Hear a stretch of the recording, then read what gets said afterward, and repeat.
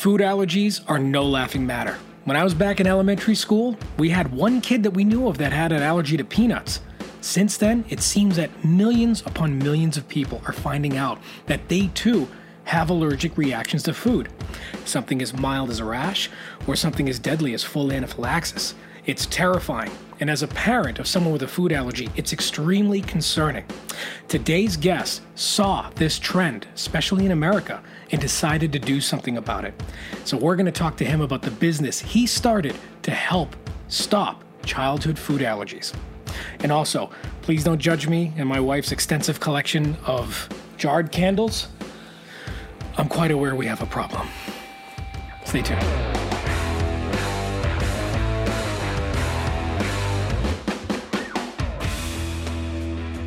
Hello everyone, thank you for joining my next episode of Business Over Brews. I'm very excited because I have a true entrepreneur in the studio today, Clarence Friedman. Clarence is the VP of Strategy at SimCon Lighting and formerly, as an HBS grad, developed a company of his own, Adeo Health Sciences, correct? Does that sound right? Correct. Thank you. Yes. Now, that name might not mean much to you out there, but a product that they developed called Inspired Start might, especially for those new parents.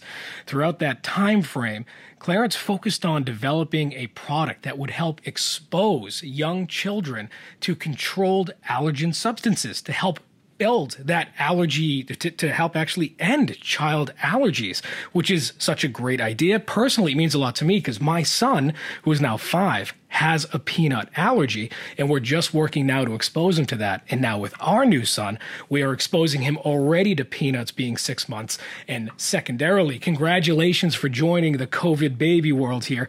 You welcomed Graham, I think 7 weeks ago, correct? That's right. Yeah, not bad. That's right. We've got our 6.5-month-old, you've got a 1.5-month-old, and I'm surprised that you're actually up and functioning as a parent, let alone breathing. I remember being in your seat not too long ago. That's why we need a drink, right? Exactly. Well, which is good. That this is a good time for us to transition to what we're going to be drinking. And this is Business Over Brews, but as a fellow Scotch connoisseur, we had to do a whiskey. We had to do a Scotch. So I'm choosing the Dalmore 12, a personal favorite of mine. What did you bring on today? I went with a tried and true Balvenie 12. It's not flashy, but I think it's one of the most underrated scotches there is. I absolutely love the Balvenie, especially I think my favorite, we talked about this before, their 14-year Caribbean cask has always been a favorite of mine. But you cannot go wrong, anyone out there, with the Balvenie, especially if you're new to whiskey. I definitely recommend it as a starting whiskey, something that you can very easily get into. But instead of talking all about whiskey, what we're going to talk about here is pretty much the creation, the birth and success of this company of Adeo Health Sciences and the products you were selling, which you had a company, it was successful, it grew, you had about a 5-year period of this company, 4-year period, and it actually got sold.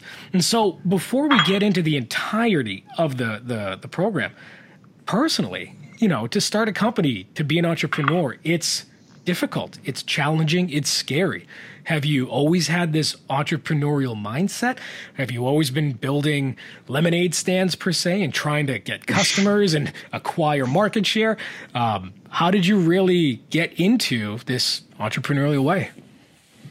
Yeah, my parents are entrepreneurs, so it definitely gave me It gave me the concept, it demystified the idea that it's possible. A lot of people think about starting a company as such a far, such an unattainable task. But they raised me while starting a business, and so knew it was possible. I think I always was going to take a shot at founding a company, and it felt like the right time to do it. Coming out of graduate school before family, and just I can put in those 80-hour weeks without any expectation of return. You can only do that a couple times in your life. Yep. And so yes, there was always the plan to start something. And this particular idea came really out of a dire need.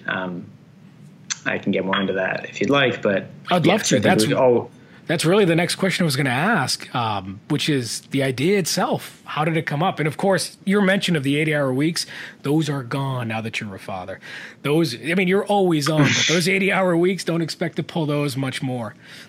Yeah, absolutely. So Adeo really was born out of the fact that 1 out of 13 infants developed a food allergy. That had tripled over the last 10 years before we started. That was in 2015. Wow.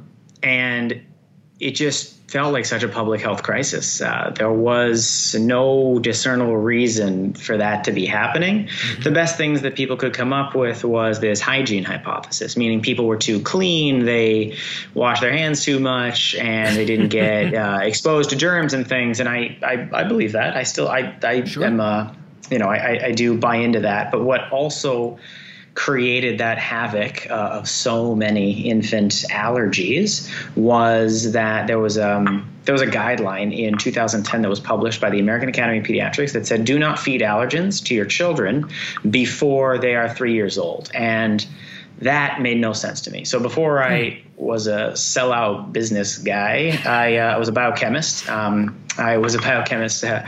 so my alarm bells kind of went off, and I was like, this doesn't make so much sense. When your body or when an infant's immune system is learning to develop and train itself to know what's a good thing and what's a bad thing, that's probably not a great time to withhold something that you don't want to be overreacting to. So we thought, what if the simplest answer to this, tripling of allergies was just getting people to have allergens early? What if that was just it? So went down that path with a few scientists and professors that I respect. And the consensus was pretty clear that there are geographies that have allergens in their diet much earlier on that just have a dramatically lower allergy rate. One of the biggest examples was Israel. So a lot of Israelis feed their kids bamba, which is basically a peanut Cheeto, and their incidence of peanut allergies is about 10-fold lower. So that was kind of all the data I needed to say this is a solvable crisis. And so, if there was someone that was going to do something about it, they might have the background of a scientific degree and a business degree and have, the jumping off point for it. And so I thought, why not? Why shouldn't this be me? So it helped that I also had a personal impetus for it. About 3-4 months before founding Adeo, my cousin was diagnosed with peanut allergies, and I know for a fact that my aunt's pediatrician was one of the folks that said don't introduce allergens until later on, and it just was kind of personally infuriating at that point. And so we made it a mission to make sure that as many parents that we could educate and as many parents that we could empower to do safe, controlled early introduction of allergens, the better. So that was the genesis. It's interesting. If I look at my children now, I have a 5-year-old and now a 6-month-old.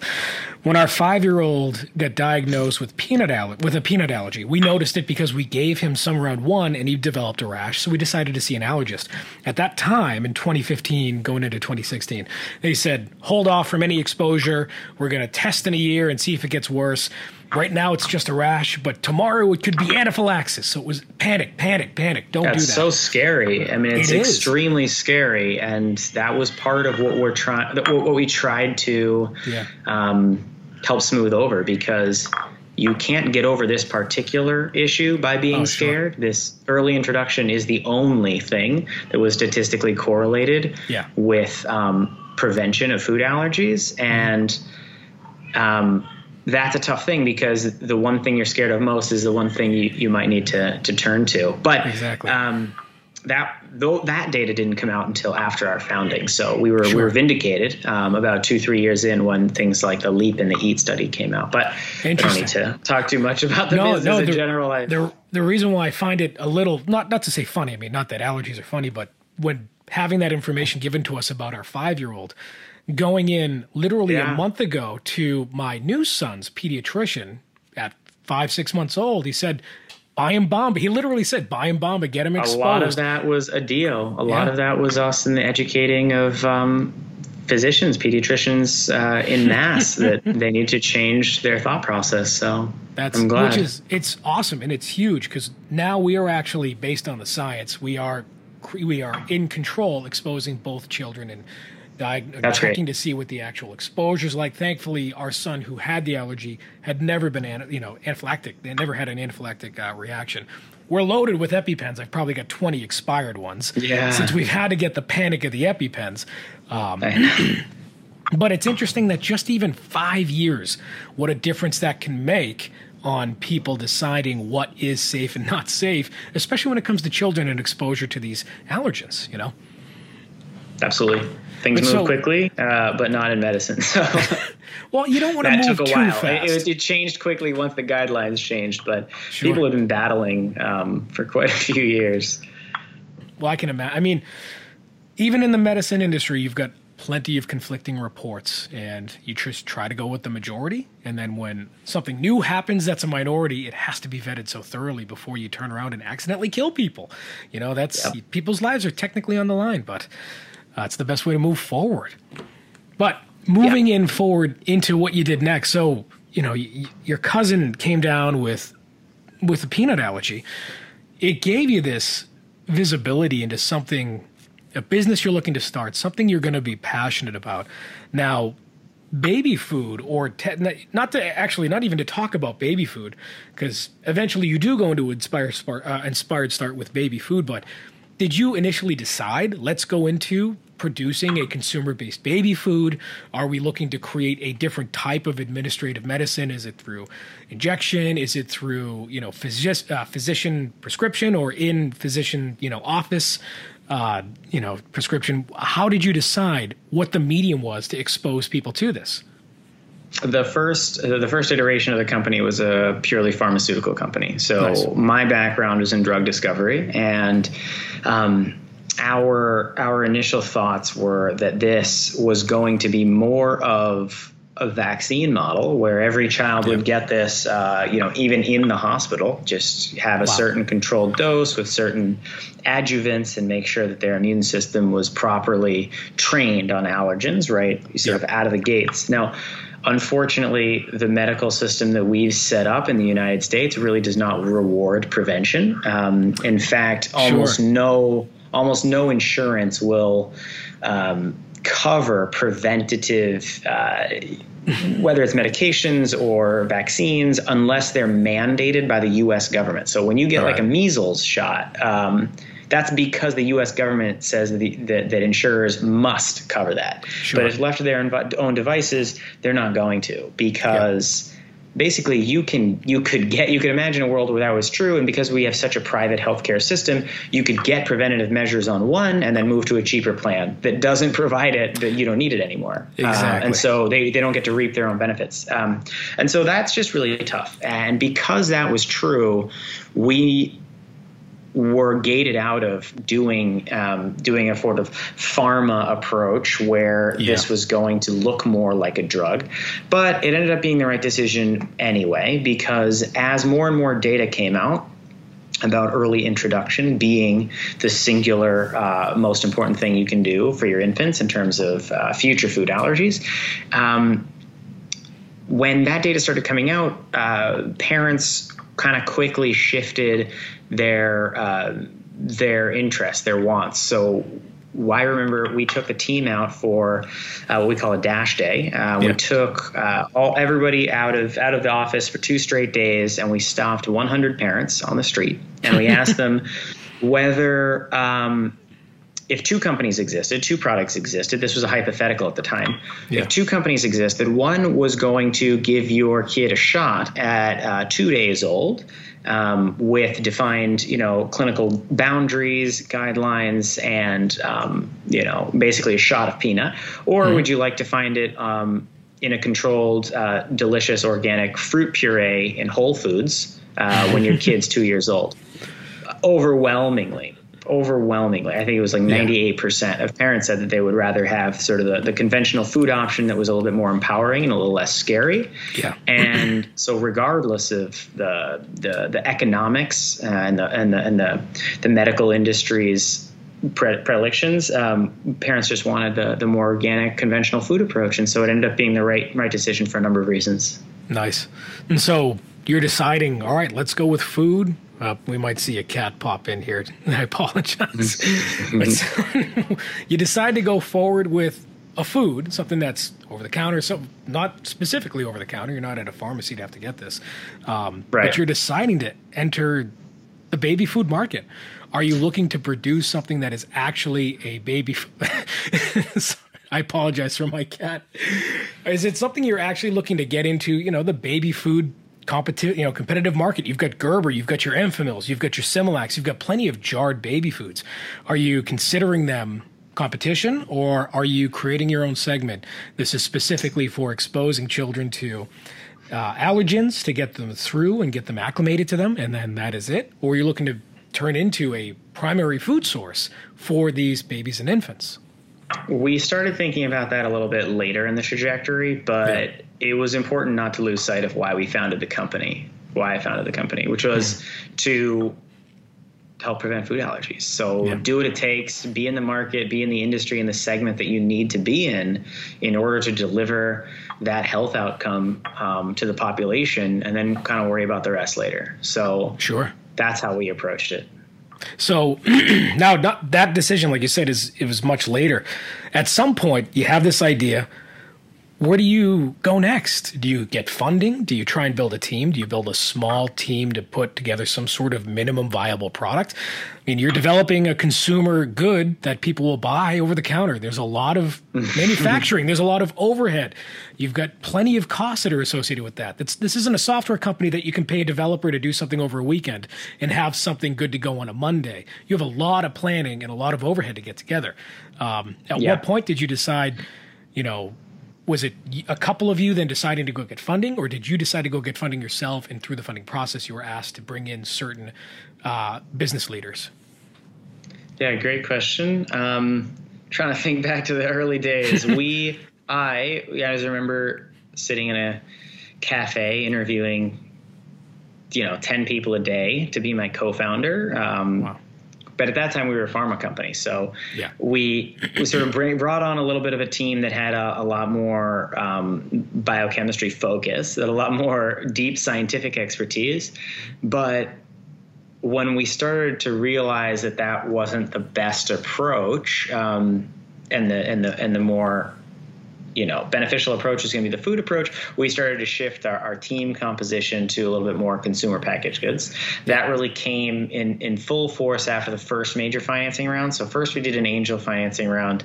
I went to a couple angel networks. I had already worked with a couple angel investors in the Boston area. I ran a small consulting company that helped them do diligence on Boston biotech companies. And so I knew a few biotech angels in Boston, and we put together a $250K round to help us get sort of a minimum viable product, which at that point was only helping to introduce peanut allergen to babies. And when we had that, we launched it. It was doing fine. And then we really had this product conceptualization and all the data, all the purchase intent data to say that when we became a multi-allergen, like early introduction for all the top 8 major allergens in organic puree format, that was going to take off. And so we trusted the data, and we went out to raise a 2.1 million round. And we did so through just VCs. Had a couple excellent VCs behind us. And at that time, we started to bring on more experienced consumer folks who had been in the retail industry, who had designed products, and we're sort of those award-winning creative types. Nice. And so, it was an excellent team. We still all keep in touch, and I don't know. It's one of the best teams that I think at least the Harvard iLab had ever assembled. We were just really excited to be shoulder to shoulder. Not bad. With that angel round, for the $250K, did you guys pay salaries or were you just trying to get something together? I didn't pay myself, but yeah, I was on unemployment for the beginning of it. I didn't have any insurance. I didn't have any insurance and I was on unemployment. So you're just being very careful, watching where you step, don't get hurt. Yeah, that my girlfriend at the time, now my wife, was like, just don't get hurt. Just don't do anything dumb. And I'm very prone to doing dumb things. I rock climb and, I put myself in high risk scenarios, but, no, yeah, that's a little tough. A little bit more safe. Trying to be a little more safe. No, we paid a lot of folks. We had branding, we had consultants, we had employees that help build the productization and the supply chain and the just the branding around it. And so that all came together out of that $250K, but it was mostly for the just singular peanut allergen. Nice. So not to keep us back at that, but you said you're bringing up the supply chain, getting everything in order. Are you at that point speaking to manufacturers? Where do you exactly go to find a place to manufacture baby foods for you? And then on top of that, produce such a unique product where you're adding in your own allergens? Did you work with a global firm that supplies baby foods to multiple producers or multiple vendors? Did you build something on your own? How did that process work? Yeah. So when we were early in the process, still nobody wants to work with allergens. Because then you got to write on every other product that comes out of that factory that may contain, an allergen. Sure. Let alone every single allergen in the top 8 allergen. Like you can imagine anything out of that facility being like may contain peanuts, tree nuts, shellfish, soy, wheat. It's a disaster. Yeah. So it was extremely difficult for us to find a manufacturer that would bet on us, essentially, because you got to learn to make the product together. You have to have all the batching instructions and create, standard operating procedures together. And really, people wouldn't bet on us. So we called over 300 manufacturers and basically got about 3 to say yes on a good day. And one ended up being our partners. And we're very grateful that they, bet on us, and I think it worked out for them. Do they produce products for do they manufacture for the brands? Nice. They do. They manufacture for other brands. They set us up with a separate section of their manufacturing plant, like a little side room. Yeah. To start. Yeah. Until we could gain the capacity for the whole major line. Nice. I mean, you get to a point where if you're doing that, every product they put through has to have all those warnings for every for every brand that they do the manufacturing process for. So that is a big commitment. That's pretty awesome. Now, at some point, you're manufacturing the product. Even before you started manufacturing, did you have samples you tried? Did you make anything at home? How did you create these? Were you guys just at your home in your kitchen mashing up apples and here's a shrimp? Yes, absolutely. There was one that was like pear and cod or something like that. I think I have it written to it. Is it? I don't have. There's a tough one in there. It was mango and cod. That's what it was. I found it in my notes. Mango. Yes. So we needed to do that because whitefish is actually one of the top 8 major allergens. So is shellfish. So we had some debates about how we would introduce those foods early on, even though they don't sound awesome. But we got to do it, right? So. We worked with the flavor house to formulate some of these, but the first iterations we did ourselves. So we bought the purees, we bought the allergens from different sources, we mixed them, we put different flavorings in them, and we just had these matrices. We'd go into the kitchen, we did a communal kitchen at the incubator that we were working out of, Mass Challenge at that time, and we just had these arrays, and we would every day the whole team would go and just kind of score which ones they liked better, and then eventually we brought them to parents, and then we brought them to a professional formulation. There's people who specialize in flavoring things, we got those back, and we did more consumer tests with parents, and eventually we got our formulations. So you guys all tried them, right? Even though it's baby food, you guys all had to eat baby food, right? Yep. Every day for months. Yeah. So at what point, because, cash is tight, do you guys realize where it's like, I don't really have money for lunch, so I'm just going to rip something out of the fridge at the office and just have some baby food for lunch. Or was that a no-go? The apple peanut is always just delicious. That was nice. A go-to. So was the tree nut, the banana tree nut. So yeah, I've had those before for sure on a tight day, but not because of. At that point, we were probably off to the races, and nobody was worried about their next meal. But it was still, sometimes you forget lunch. Yeah. Jeez. And now, I'm assuming at some point, someone in the room had to raise their hand and say, hey, we're about to make a product that potentially is supposed to put someone in the hospital at some point if they have a real bad reaction.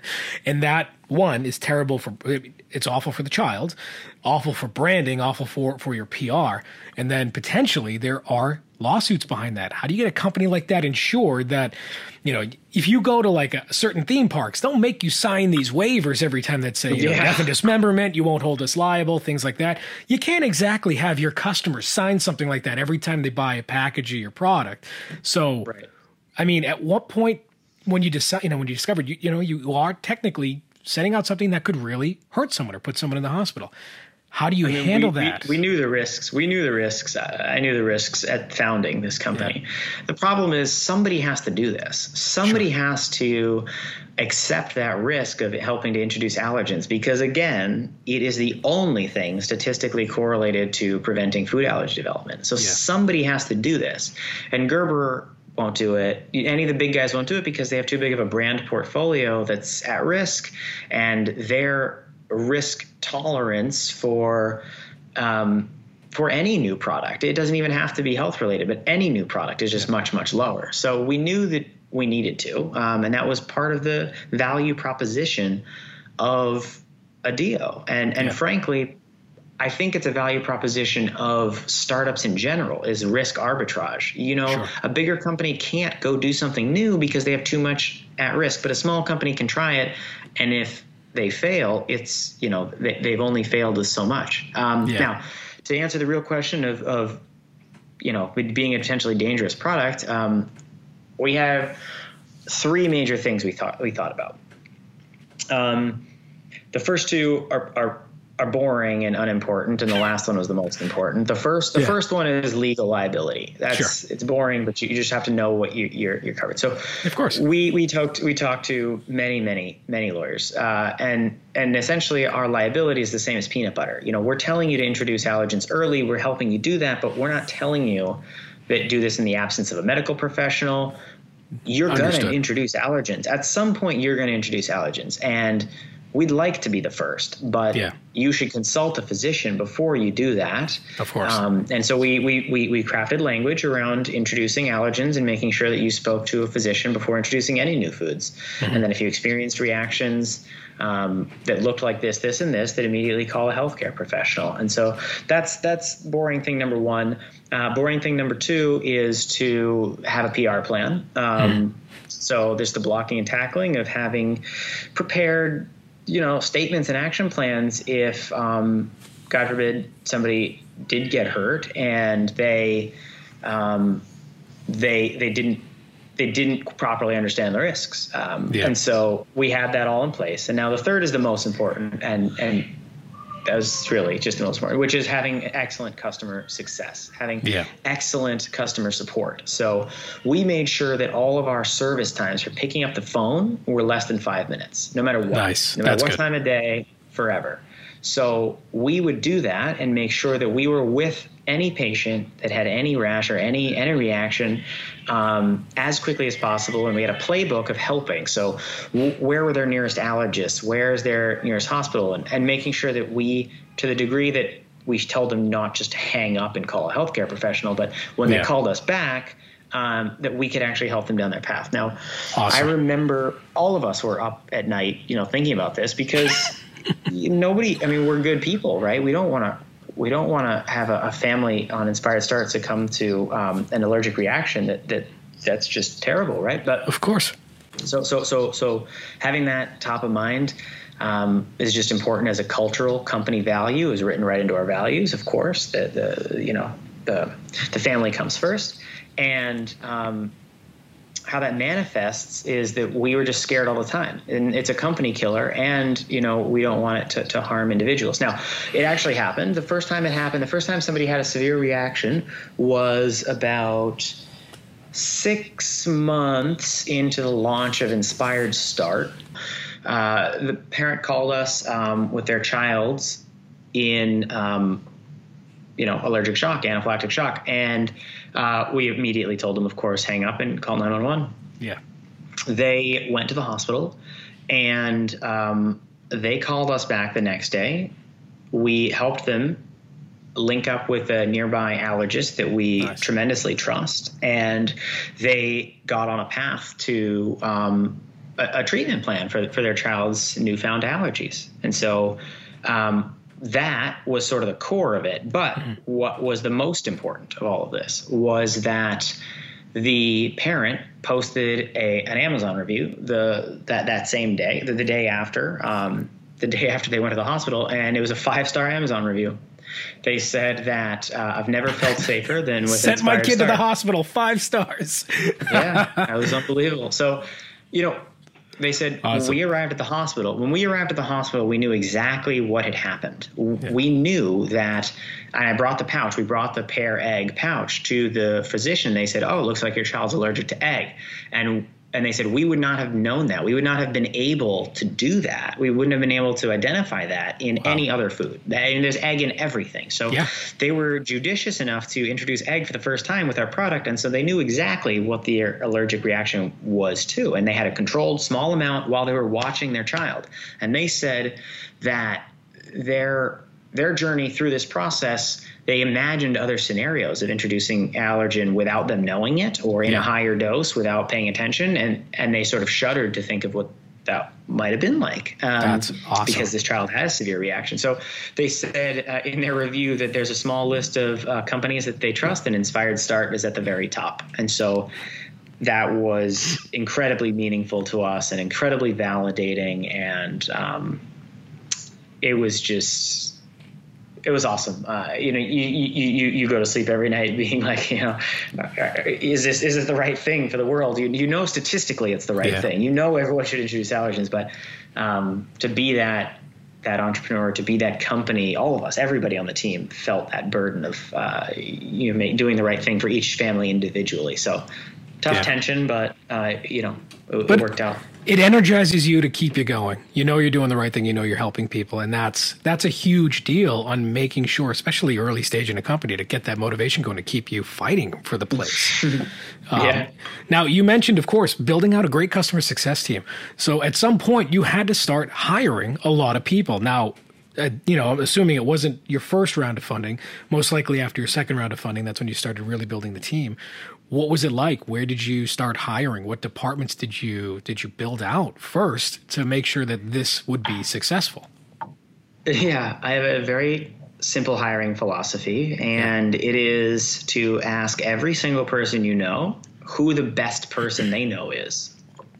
And then you just find a seat. And then you just find a seat on the bus for them. Yeah. And so when you get a little bit more into the more senior positions, obviously you have to have some dedicated, discrete experience. Sure. But that's much later. By the time you really need, because you can solve most of the other stuff with advisors and consultants. You don't need to have done everything on your own. But it's a great way to build leadership and a pipeline of excellent leadership to just get A players on early on, and then let them grow into the different roles. Because in a startup, you have no idea what their career trajectory is going to be. Nobody does. We had somebody work for us named Juliana. She was basically out of college. She started basically as an intern for us. And then within 3 years, she was managing our whole grocery distribution network. Awesome. She just went through everything in marketing. And that was sort of a microcosm of everyone's growth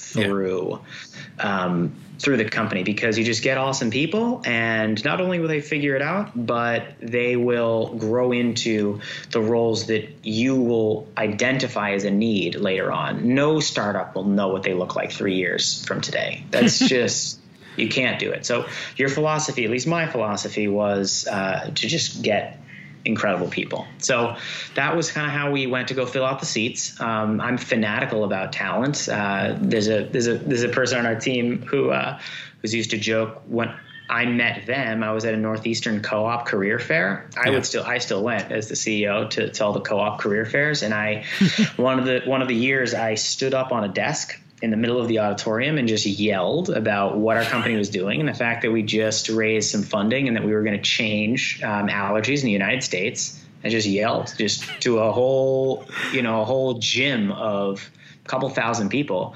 And then we had a line of people. We had a line of people at our desk, and the person who we ended up choosing as our Northeastern co-op was just such a rock star. He was just so awesome. He stayed with us for many, many years, he just remember, he was like, I wasn't even here. I was getting lunch. He was like, I was getting lunch. I wasn't even going to the career fair, and then I had to come take a look at what you guys were doing. So I think all because of your yelling. Yeah. So I think you just have to be fanatical about excellent people and, just complement with skill sets either from senior leadership that you do bring on eventually or with consultants and advisors. No, I love that. Ask people who you think are the best. That's I think a the West fantastic Coast way. I think the West Coast mentality is different, by the way. I think West Coast mentality is like hire somebody for $350K right away and just get the best, right? Go poach the director of product, get the iPhone's, product manager. And you're like, you can't, I mean, that's East Coast startup mentality is different. It's more like build it, grow the team, build it in more of an iterative fashion. So we adopted that school of thought. We constrain our budgets a little more than they do out in the West Coast. That's why we don't end up with something like Juicero, but that's a different story. Juicero is a hilarious company. I don't know if you know it. They raised like $1 billion from every major VC, and then they died in like a year and a half. It was one of the dumbest companies ever. Anyway. No, never. But it sounds, I never heard, I love the name, but it reminds me of, what is it, Quibi, which was like this content syndication platform. That's a current one, so I can't bash it too much, but that's not going well. Yeah. It's currently gone. They actually are. Oh, it's already gone. I think earlier this week or last week they announced that they're shutting down the platforms. But that is a complete different topic and different episode. But as I lose my train of thought here, you're talking about building out the team and whether or not this actually would have come out before or after, but you have to figure out what markets you're going after and how you're approaching those markets, how you're actually bringing those products to market. Now, people are buying these consumer goods. Are they, you mentioned at one point you could pick these up at a Whole Foods, but there were a couple of different channels you could go with, correct? You could work directly with physicians. You could work directly with pharmaceuticals. Could you sell direct to consumer? Or is it worth buying shelves, which is expensive in grocery stores? How did you think of what approach to go? Did you go a little bit with all of them? And theoretically, would that approach have shaped the different skills you would have hired in your team? Definitely. We did a lot of channel analysis, spreadsheets, qualitative conversations with folks, and arrived at the fact that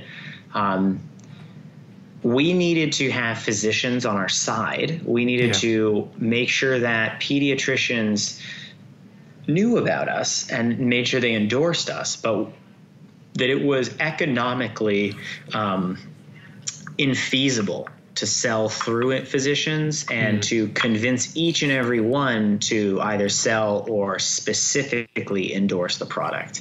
Yeah. A physician sales force is extremely expensive, and you can't have the margins of a baby food company and expect to reach every single pediatrician with boots on the ground. It won't work. Yeah. Likewise, if you're just a baby food on a baby food shelf, it's not enough because you won't get noticed, you don't have the awareness, and ultimately most parents are going to ask their physician if this is a good idea. So you need a combination of reach and awareness. And so our awareness came from working with physicians and working with some mom bloggers and influencers. And then our reach and distribution came from grocery grocery and e-commerce. So we did a lot of Amazon. We did a lot of our revenue on Amazon. Nice. And almost none direct to consumer. We did almost nothing on our website. I think it was like 4%. Wow.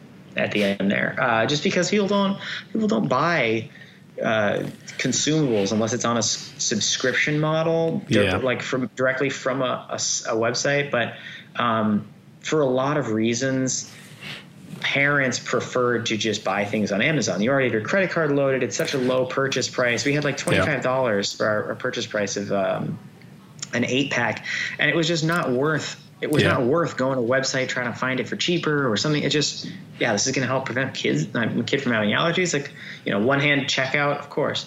So we did one of the tests that we did, and I talk about this in other places sometimes, but we did this test where we handed every parent a card. This is my scientist's roots, right? So everything has to be an experiment. So we tested whether Amazon or our direct-to-consumer website would be our best channel for digital selling. And so we gave every parent a card. Yeah. And on the front of the card said, you have 15% off on our website. Go here to redeem the code, and here's a little bit of Inspired Start. And at the bottom, we also had available on Amazon Prime logo on the bottom right. Nice. It was like 95% of parents purchased on Amazon. They didn't even go to the website. As soon as they saw that logo that said available on Amazon Prime, they just went straight to Amazon Prime. Nice. Forget the 15%. And we could make that 15% all the way up to 20%. Still, nobody went to the website. It's just, very interesting. It's so funny. The purchasing behavior, I mean, it's just, people on Amazon. So that was the distribution for our e-commerce, was primarily Amazon. Not bad. And it makes you wonder almost, you look at the approaches of Groupon in a way where a certain discount amount, whether it's dollarized or percentage, has to be over X number for them to actually take you up on the offer. Do you think there would have been a % off that people would have finally tripped over, or would it have to be 40%, 50% off for people to get from the site? Have to be something unprofitable for us. Yeah. And then you're not making any money. Something like 40% off, But it was already unprofitable for us. We actually do an entire HBS business case on this. I'm sure you could find it or download it somewhere. But I've read it, and I will link to it in the comments and in the description of these videos. Not to give too much away, but one of the difficulties is the direct-to-consumer shipping. So when you ship something yourself across the country, it could cost you almost $8. And if you're shipping a $25 product for $8 to a consumer, it's just not worth it. That's a lot. If you can ship in large pallets to an Amazon warehouse, and Amazon can deal with the last leg delivery to a consumer, you actually both make more money. So we made higher margin when we sold through Amazon than we did on our website, even at the same price. That's not bad. Even when we gave Amazon, their 20% margin and paid their marketing fees and whatever, just because they saved us so much money on shipping. So that's right. The last mile makes such a huge difference in how successful your product's going to be. Not only that, but just on the margins. So we're talking about your distribution. Using Amazon was fantastic to get your product to consumers. Now, looking at the market, what are you looking at for competition? Are you theoretically going up against your Gerbers and your Enfamils like we spoke about? Granted, more Gerber, Enfamils powder-based versus your jarred foods or other packaged pouch-based foods. Pouch-based is fantastic, by the way. They're so easy to move around with. Kids can feed themselves. Who are you considering competition? Is it these other baby food markets? Or are you considering yourself something that is more supplemental? You give, people or parents will buy these to give to their kids once a week or once every couple of days, as opposed to a source of nutrition. Who were your competitors at that point? That changed during the life cycle of Adeo. But I would say the most important competitor we had throughout all the phases of the business was non-consumption. So we're against people who don't know we exist. That's our competition. Yeah. There's so much market size out there. It's 4 million births per year. And we estimated that maybe a couple 100,000, of those families knew about early introduction, even at the end, even in 2019 when we were required. So there was so much left to go. to educate people on the fact that this existed and they need to go seek this out. So market growth, talk about like growing the pie or getting a bigger slice. We really needed to just grow the pie. So that was our main competitor, is just awareness campaigns. And so we didn't really pay too much attention to what other folks were doing when it came to product building. We of course kept tabs on other folks. So towards 2016, we had another major competitor come out before brands. They had a powder-based solution that introduced all the allergens at once to your infant. For a variety of reasons, I think it's not a great solution. But well, then how do you figure out which one did it? Exactly. Right. Exactly. And so we felt as though we were a superior product from that perspective. We were also organic and existed in grocery stores where they went for a more direct-to-consumer approach. But nothing to detract from them. We all have the same goal in mind. We're all trying to solve this public health crisis of allergies. So we're all kind of on the same team because the pie just really had to grow. But so them and then a couple others, I'm sure that you could look up that do early introduction now, but we were completely alone for a year and a half. Nice. Nice blue ocean to work in. Yeah. So, but we also had to help convince these first physicians that this was a good idea. I was told many times that we were just going to kill kids, get out of my office, what are you doing? This is not the regulation right now. The regulation is to wait. Why are you talking to me about early introduction? So we had to do a lot of that wave breaking. But the competition in the middle was kind of, major. There's like the extra competition, the people who also joined the space specifically to introduce allergens. I would say at the end, we started to think about Gerber and Happy Family and Plum Organics as being our competition because they could do this as well. They could go into early introduction. And so because we were proving out the market for them and proving that this was not only safe, but that parents wanted to buy it, then we were creating competitors because we were demonstrating the market need. So at the end, we started to think about them more as competitors, but kind of. When you start generating success, people smell blood. They gravitate towards it. That's how it works. And so you brought up an interesting point. Of course, awareness across the consumer base to parents is a huge part. But again, getting buy-in from a lot of physicians.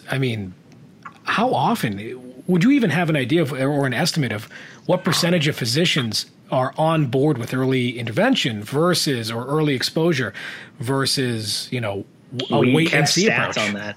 Yeah, we did surveys, periodic surveys on that. And when we began, when we first launched Inspired Start, it was about 15% of physicians said that they are actively for early introduction. Only 15%. Only 15%. Wow. That's a tough battle. What was more scary is that 50% were actively telling. It was like 55% actively were telling parents not to introduce allergens until 3. Which then there's like the middle ground who, if a parent came in and they said, "Is this okay?" they would say, "Yeah, sure," whatever the parent said. So they were kind of they just didn't have a recommendation. But what was really scary is that so many physicians were actively saying the opposite of what needed to happen. And then towards 2019, we saw 65% were actively saying introduce allergens. So really big swing. That's huge. Just over a year, 2 years. That's to see that change grow. And I feel like, especially in the medical field, to see a change like that happen over just a couple of years is astronomical.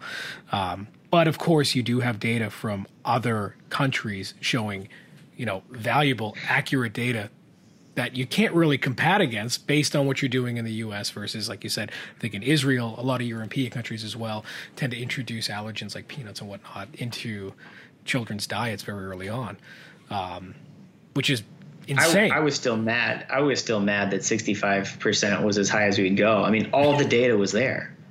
Why wouldn't 100% of physicians have read all the data and tell parents to introduce allergens? It was infuriating. And maybe that's just my, just me as an individual, but, yeah, it was frustrating. I know it felt like a big win, but there's still, 45% of physicians out there not telling parents about something so statistically obvious. So, but old habits die hard. A lot of progress. That's true. Old habits die hard. Yeah. And the thing is, you'll even see now, and the whole joke about eggs. And I remember growing up, 85 forward, hearing different studies. Eggs are good, and then eggs were bad, and then eggs were good again, but then just the yellow was bad. And it was so inconsistent. It drove a lot of distrust in consumers and a lot of these food studies that a lot of them just kind of went numb to it and would stop listening to new introduced information, no matter how accurate or compelling it may be. People honestly hear these studies and think, well, next year it'll be disproven anyway. But that's just, again, there's another argument to how much promotion and awareness and benefits are brought into trying to get studies that get good headlines to help boost a company's bottom line who are making pharmaceutical products. Again, a whole other discussion in a whole other video. But let's talk about growth. Again, the company started in 2015. It ended up being sold in 2019. What was growth like? Were you seeing, just marginal growth, huge spikes, good hockey stick? Step function. Yeah, we had pretty step function growth because the way distribution works, when you get Whole Foods distribution or you get Target distribution, you're unlocking 10,000 doors sometimes. And that's just such a step function. So yeah, we had, we would have 6 months where sales would be just like ticking up because Amazon was, selling more and we would sell more direct to consumer, a couple stores that we had piloted with in places like New York. I remember these small stores we started in New York, West Side markets, and we could see like small incremental shifts, but then we would unlock, 500 new grocery doors and 2,000 grocery doors, and it was just such a big change. So the step functions were it was more jarring. We would have to organizationally get ready, from a supply chain perspective, from a marketing perspective, from a channel management perspective. At each one of those inflection points where a big retailer came on, we did need to change and upgrade. I know you can't get into specific revenue numbers, but looking at growth, what was the growth like for the organization? Were sales increasing, 5, 10, 20% year over year? What did you guys define as success? For us, we, like any good startup, we had specific revenue targets that we would set out at the beginning of the year and we would execute against them. For us, it was not smooth revenue growth though. So for companies that have large contract sizes, so maybe they're SaaS companies, for us it was distribution based, meaning when we signed up like Target or Whole Foods, it was just such a step function change to our revenues because you just have, instantly 7,000 new grocery store doors that you're available in. And so it wasn't the work that you put in wasn't always correlated to the revenue growth, and the customer excitement wasn't even always correlated to revenue growth because it was just so distribution oriented. So I remember some of the biggest moments for us were when we got the first big grocery store, which was Whole Foods. Nice. Was super excited when I remember when we were sitting around the table and we found out that we got put into Wegmans. We got cross country in Wegmans. That's cool. And it was just, those were the big step function changes for us. So in terms of growth, I remember, we were basically like 7 people in the company when we were doing like $300K in revenue, like just 6 people and not even. And then, when we started pushing past like $1 million, we had raised new financing and we brought on a lot more people and we were more like 25. Nice.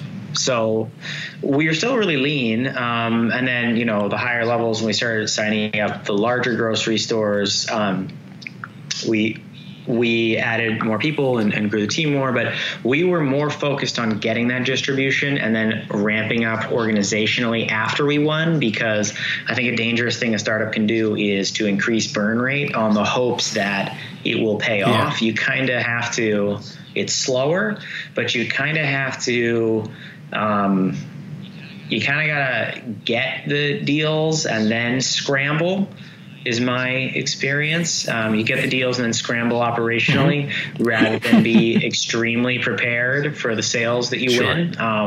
I know that's a little bit backwards, but otherwise you get into real trouble. If you don't have that perfect fit, or if something takes a year longer than you thought, then you might just be dead. By the time you actually do get that good news. You'll run out of capital and runway before you even get a chance to fulfill the orders for the new customer that's come in. Yeah, and grocery stores are the worst offenders of capital, by the way, like capital flow, because they won't pay you back for like 3 months. Oh, geez, that's tough. They won't pay you back for 3 months. Is that per their agreements too? Yeah, so you'll ship to them, and then they won't pay you back for the order until 3 months later. And sometimes, I remember one of the first orders that our distributors are the ones who sit between you and the grocery stores. They might service many grocery stores. One of the first ones that bought from us bought like $200K in inventory. Wow, not bad for a startup. But for a startup that just raised 2.1. So this was at our series. This was our seed round where we had 2.1. We just raised 2.1 million. We hadn't raised the rest of the money yet. We raised 2.7. No, we raised 3.1 like a year later. But when we raised the 2.1, we got this like 200 something K initial order. And at first you have to buy all the materials. You got to buy everything. You got to set up all the manufacturing for this. You have to prepay for all the work at the manufacturing site. And then the distance between the cash cycle between outlaying your cash to it getting through to the grocery store, then the 90 days for them to pay you back is $200,000 you just don't have access to. And that's like 10% of the money you just raised. And that's got to be, you're probably looking at almost 5 months from fronting the cash to being paid back before you see any of that money. More sometimes, but absolutely.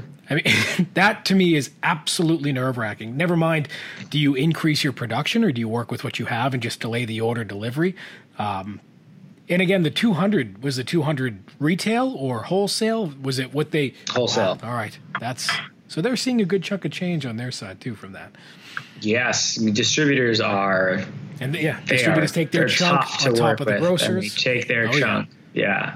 Groceries are a hard channel. So, before we wrap this up, I got 2 last questions. And the second to last is, at some point, people started looking at your company and they started seeing it was very interesting and doing well and a great idea. And eventually that led to a buy. And so what was that process like? Someone just gives you a call and goes, Clarence, I got a couple $1 million, I want to buy your company, whatever it is that they end up offering. What's it like? Yeah. Well, for us, we knew that we were going to aim for a slightly earlier exit. So 5 years end to end is quite short for a startup. Very short. So we knew that out of the gates because of a number of reasons. One, personally, we all knew what we wanted to accomplish, which was to change the public sentiment on allergy introduction and to create a beautiful product that helped empower people to do that. We kind of accomplished that. We did accomplish that. Once we got to that moment where we had done that, we thought, we don't really want to be the ones that take this nationally, internationally to such a level where it becomes a distribution and marketing company. But we were excited about the product development. We were excited about the changing the course of, allergen increase in the United States. We weren't as passionate about just top line growth after the product had been developed. And we also weren't as passionate about developing new products because while there were other places we could go, gut health, immune health, brain development, baby foods. There were a lot of ideas that we had in the works, but none felt as real and none felt like they had the same crisis that we were helping to address. And so we knew that this was probably going to be better in someone else's hands, meaning they would pay more for it than we should just raise more money and build it more. So this was a good inflection point once we demonstrated our sales and the market sentiment. So we got to a point where we were at our Series A and we're thinking about a Series B. And we had been speaking to some of the larger players like Gerber and Danone and folks. And one of our own strategic investors, Allergies Greer, who was an investor of ours since the seed round, they ended up stepping up and bringing a competitive offer. Nice. They were more of a pharmaceutical approach, but they saw what we were doing, and they saw the value in the brand and in the patent architecture, and they wanted a foothold in food allergies. And so what we could provide to them was this growth and this new market access and the patent architecture, and ultimately we had a discussion with a number of bidders, and Allergies Greer ended up being the most aligned with our company values and with just the bottom line. That's fantastic. So last two questions I want to ask. One is, if there was a chance to do something different that you think would have grown the company exponentially, what would you have changed, or what did you learn starting this business and going through this? This is your first real entrepreneurial push into such a large company. What's something you think you would have done differently that you will make sure you do in your next venture? Yeah, there's so many things. There's so many mistakes you make throughout throughout the journey. Yeah, that is the point. I would say the biggest thing that we should have done earlier is this idea of the dash day, the going out and speaking to 100 customers and presenting a hypothetical scenario of what the world will look like in 2 or 3 years. So we didn't do that iteration, that like chess game of what the world will look like in 3 years for too long. We basically wasted 2 years. Not wasted, it's wrong. I mean, everybody thinks it could go faster. Of course. But we really, for a year and a half, I'd say, we were banging on the drum of the pharmaceutical approach. We were, we made a product that just didn't sell very well when we first did just a peanut allergen.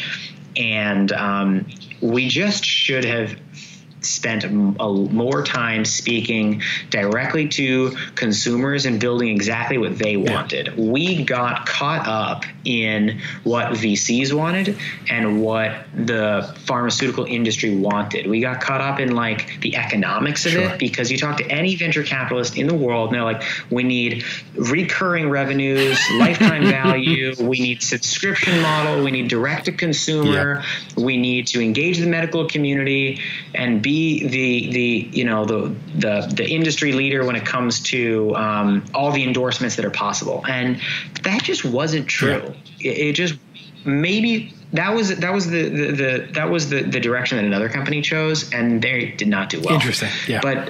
But we should have gotten to that point faster, where we realized, hey, let's just ask customers and then deliver a product that delivers value to them. It sounds so obvious when you say it, but when you get caught up in these pitch decks and a VC is like, I'll give you $1.5 million if you make this a subscription-based company, it's so hard to say no. Well, when you need the capital, And the seed round was basically blown on doing the pharmaceutical approach and like kind of just not thinking enough in advance about what the world would look like once all the data came out about early introduction. And so if I had to do it again, which I'm sure I will, but for any other entrepreneur out there, I would encourage you to fast forward. If you and other players in the space are all where you are today, where do you think you'll end up in 3 years? And are you happy with your market position when you fast forward? When you hit that fast forward, are you okay with where you end up?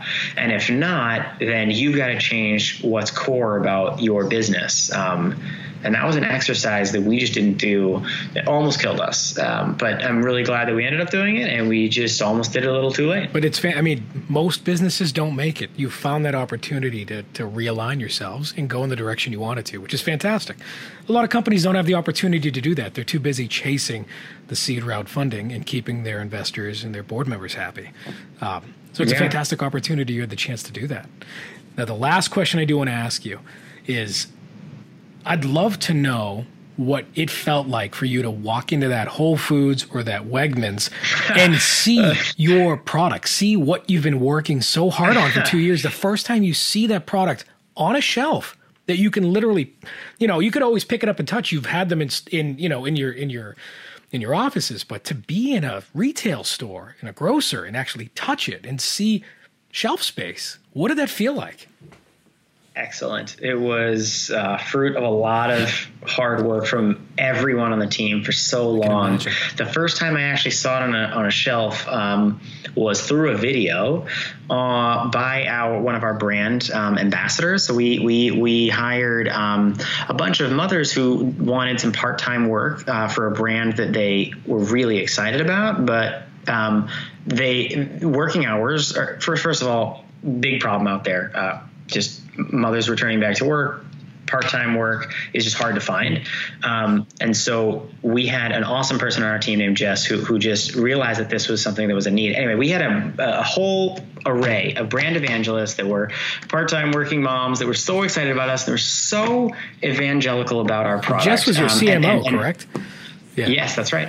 And so one of those brand ambassadors was at the grocery shelves of Wegmans, and they were taking a video of the first time that they or any of us had seen it on any shelf. And they were so excited. And the camera was shaking on their phone, and everybody back at the headquarters, we were all just like, oh my God, it's really there. It's so exciting. But we all just fed off of each other's excitement. And what was so heartwarming for me was that we were all excited about it together. It wasn't one person's journey. It wasn't one single entity's, it wasn't like a manifestation of like any particular thing. It was just everyone's hard work and everyone's excitement. And you could tell it from the shaky cam of Liz, the brand ambassador at the time. It was so awesome. It was just a really great moment. So I remember that very specifically. Very difficult to forget. I mean, it has to be. It's such a rewarding, all that work. It's almost like watching your kid take their first steps, which, scary enough, it's going to fly by and you will be seeing Graham do this. And it's going to be, you're going to think back, wow, we had this interview. He was just a month and a half old. Now he's a year old. He's going to be saying mean things to me soon enough. He's going to be taking the car out and then I'm going to have to worry about college. So, Clarence, I don't know how to thank you enough for coming on the show. It's been an absolute fantastic interview. It was awesome just hearing the story. For having me. It was, just to have that full from conception to sale in a 5-year span is almost unheard of. It's such a short span to take an idea. Not only something so powerful that you can really get behind, that you're actually helping people. This isn't like, oh, I'm making a Post-it note holder that goes on the side of a laptop screen, which was an actual product on Shark Tank.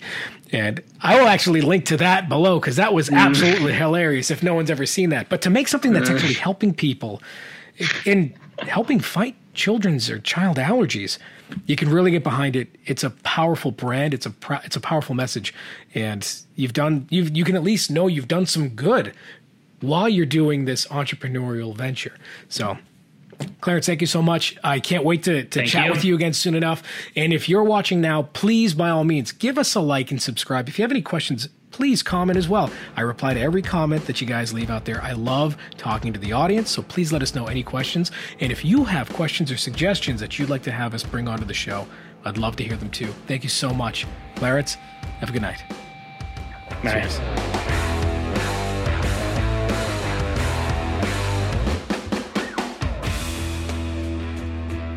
This episode is sponsored by me. I sponsored this episode because I paid for everything. I paid for that lamp. I paid for that camera. I paid for that tripod. I paid for this fill light. I paid for this laptop. I paid for this microphone. You know, I might have actually stolen the microphone. Every penny I save goes into this channel. All right, why is every light on in this house? We're not made of money here, people. So please, help me out and subscribe to the channel. 71, not a chance. Look, every facet of this channel is financed through my own pocket. So every subscribe, like, and comment I personally appreciate, and I will reply to. So please subscribe and help me out. Appreciate it. Listen, people, we are not made of money. If you are cold, put on a sweater.